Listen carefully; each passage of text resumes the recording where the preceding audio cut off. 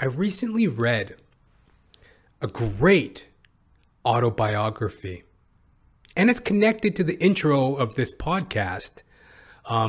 Maya Angelou. I Know Why the Caged Bird Sings. Great autobiography. I Know Why the Caged Bird Sings by Maya Angelou. Forward by Oprah Winfrey, coincidentally. Gotcha, bitch. Dave Chappelle. Oprah, she writes this beautiful introduction to this classic landmark book in, I guess you can call it, Black experience in the United States. You know, Maya Angelou. And in the introduction of this podcast, I did a rendition of her poem, Caged Bird. Now, in searching out that poem that I wanted to do for the podcast, a recital, I came upon, okay, she also has an autobiography. Her first, she has a series of them, right? As, time goes on, there's more to be said. So the first in the series of her autobiographies is I Know Why the Caged Bird Sings. Read it. And man, I can't recommend it enough. I can't recommend it enough as just an enjoyment in reading. It's entertaining. It's insightful. It's wise. It's humorous. It's gut-wrenching, heartbreaking. And it really packs a wallop. It really does. I started off by being, I read the introduction that Oprah wrote, a beautiful foreword that Oprah wrote, how, when she was growing up, she was looking to see herself reflected in the societal narrative. And she wasn't hearing or seeing any of the stories that kind of spoke to her as a young woman. And, she reads this book, I Know Why the Caged Bird Sings by Maya Angelou. And coincidentally, she has an opportunity as a young journalist to interview Maya Angelou. And they became lifelong friends up until Maya Angelou's death, I believe in 2014. Unfortunately, she passed away. She lived a long, successful life. And, I read the foreword by Oprah, got into the book, and, at first I was kind of like, all right, this is, it's nicely written. There's a command, there's a flow, that's very understated about writing. If you have any experience writing, like I write my jokes, I have some humble writings myself, and it's so glaring when,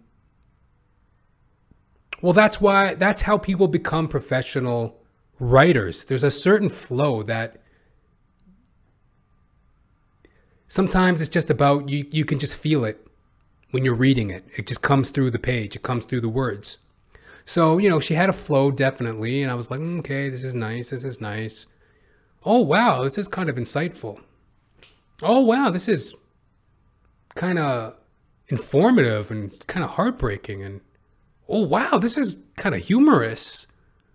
Oh, wow. This is kind of edgy and interesting and entertaining. And wow, I'm actually now, I'm looking forward to, every time you read a chapter or two, the next day, you're looking forward to read some more. What's the next bit? What's the next story? What's the next progression in this autobiography?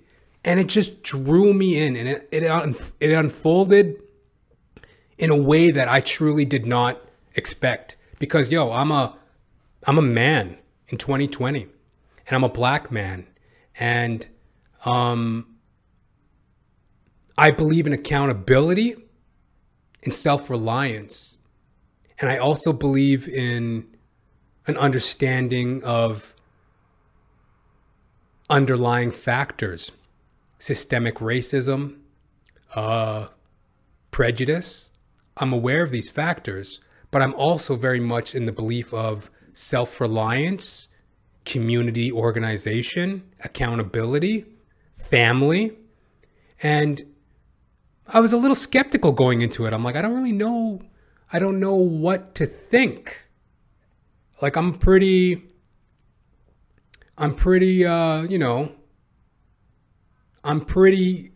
cynical in my worldview, the belief that people are motivated by self-interest. I'm cynical in my worldview, but I'm like a humanitarian in my heart.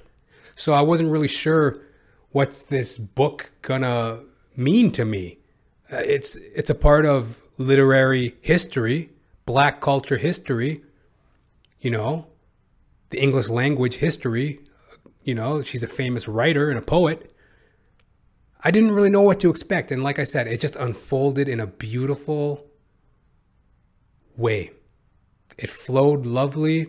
It was a celebration of childhood, a celebration of the loss of innocence, a celebration in the overcoming of racial barriers, a celebration in personal accountability and realization, humor, family dynamics,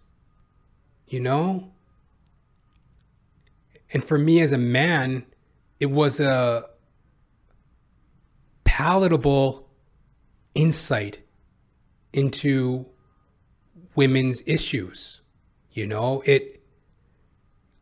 I had a great respect and interest in her perspective as she told some of her stories coming up as a young woman in Arkansas, I believe. She moved around, Arkansas, San Francisco, California. And, it just really unfolded in a beautiful way. I have a couple quotes, excerpts that I'd like to share with y'all now. This one is on, I found very, very, very insightful. Let me read for you here. This is from I Know Why the Caged Bird Sings. Little snippet. I find it interesting that the meanest life, the poorest existence, is attributed to God's will.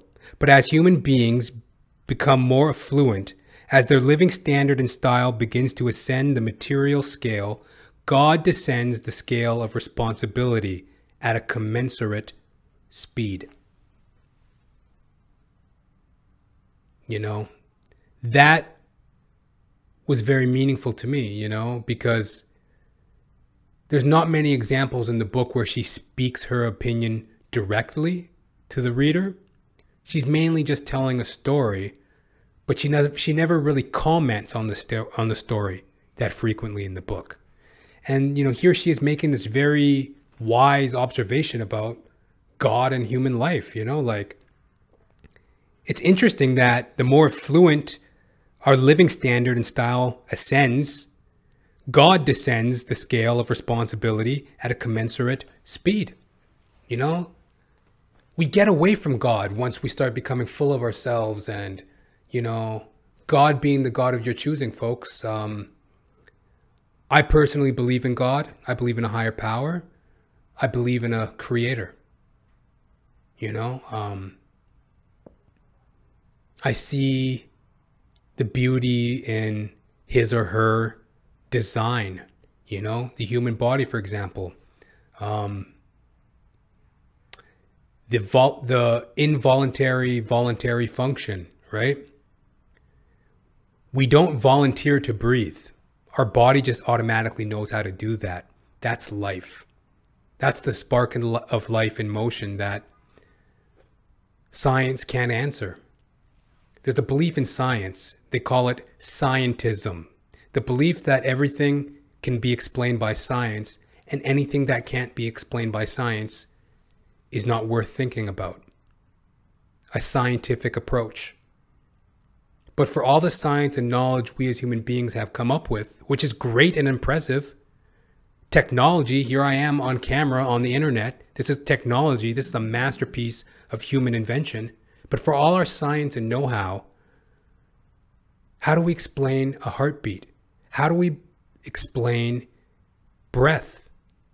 How do we explain the inner workings of the body that we don't volunteer for? It's involuntary. I'm just breathing, involuntary. You know? My heart is pumping blood through my body.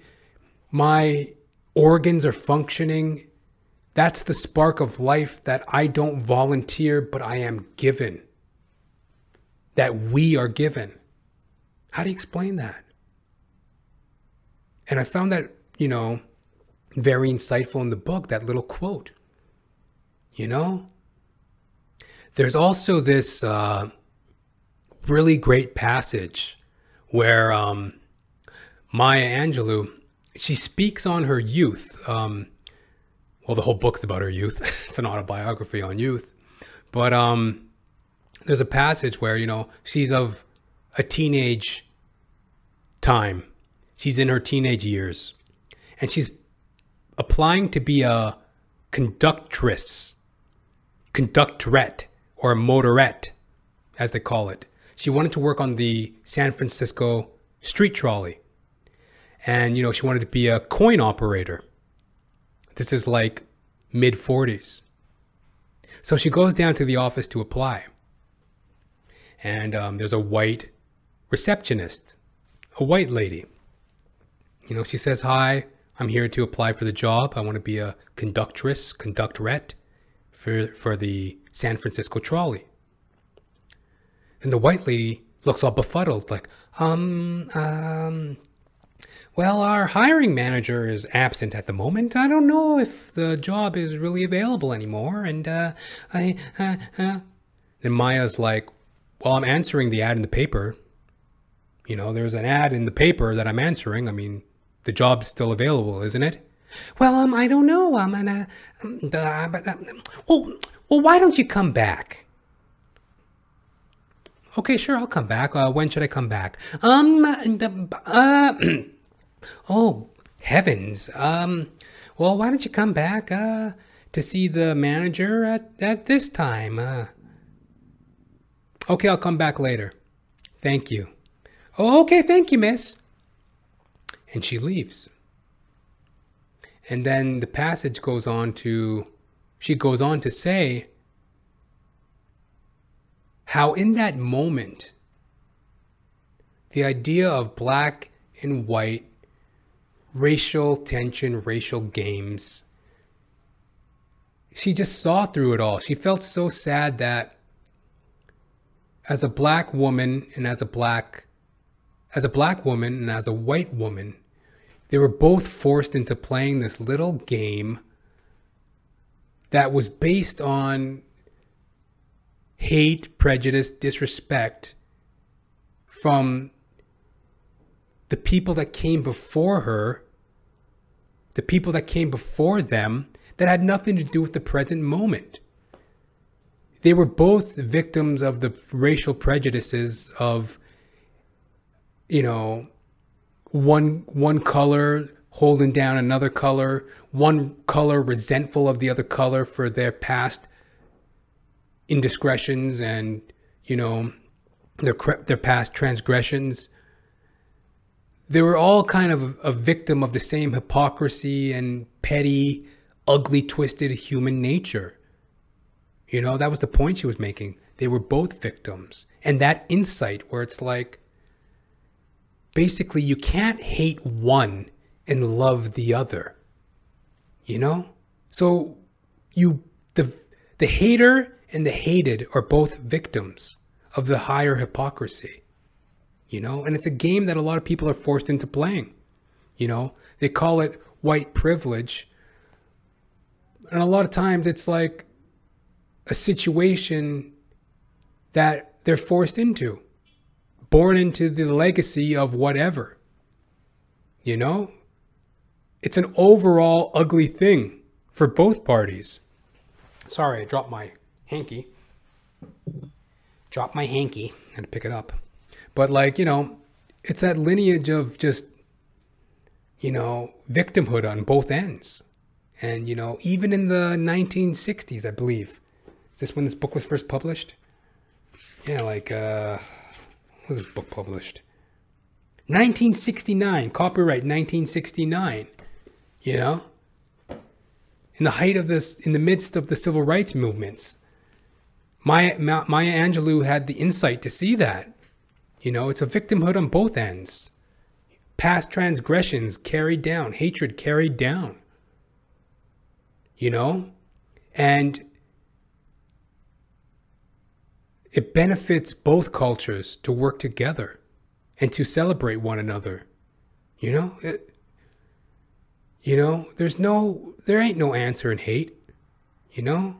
If you hate, you can't love. How can you hate one and love the other? You know, if I hate you for your color, your gender, your sexuality, if I hate you for an arbitrary reason like that, then I hate everybody. How can you look somebody in the face and hate them for no reason, then turn around and love your family and love your kids and love your friends? You don't love anybody. You're clouded with hate. If you hate one, you hate them all. And it's a all-encompassing hatred and victimhood that we all have to take our part in, our accountability in, and transcend. And that was like the insight of this book. You know, I know why the caged bird sings. And the adolescent, you know, the uncertainty and awkwardness of adolescence. And what a great book. And it was on par for me. It was on par for me with like other writers that have touched me in that way, like Charles Bukowski. Coincidentally, they're both from the California area. You know, I believe they're both from San Francisco at different points of their life. You know, I believe Charles Bukowski was raised in San Francisco. I think he was born in Germany, raised in San Francisco. And, you know, Maya Angelou, I forget where she was born, in the South, in Arkansas, but she was raised in Arkansas, raised in California. And they have a very similar kind of vibe because they're both poets. Charles Bukowski, renowned drunk, alcoholic, you know, Post Office, Factotum, Barfly,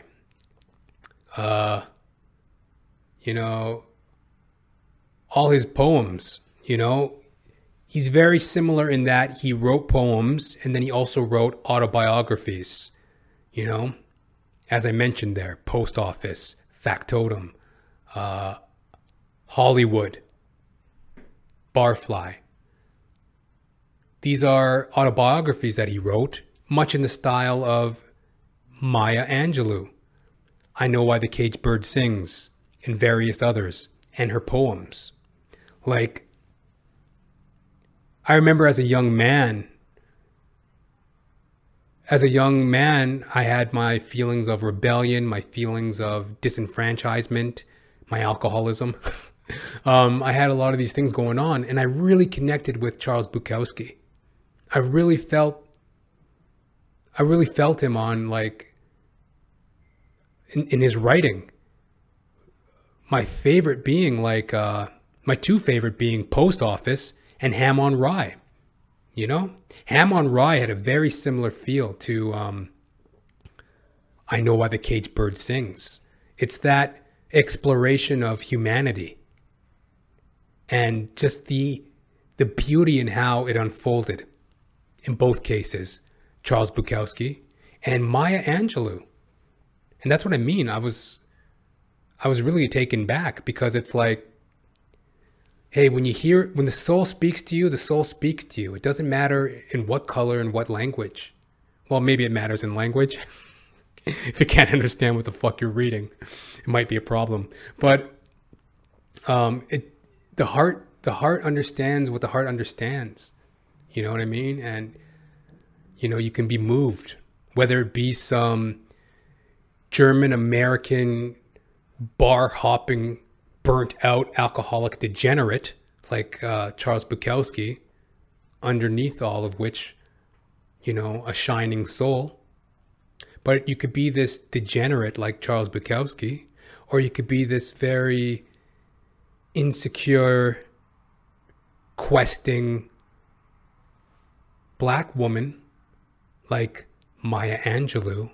And then the heart wants what the heart wants when it's unfolded, when you hear the truth in their words. So, I definitely recommend to anybody Maya Angelou, I Know Why the Caged Bird Sings. Powerful stuff.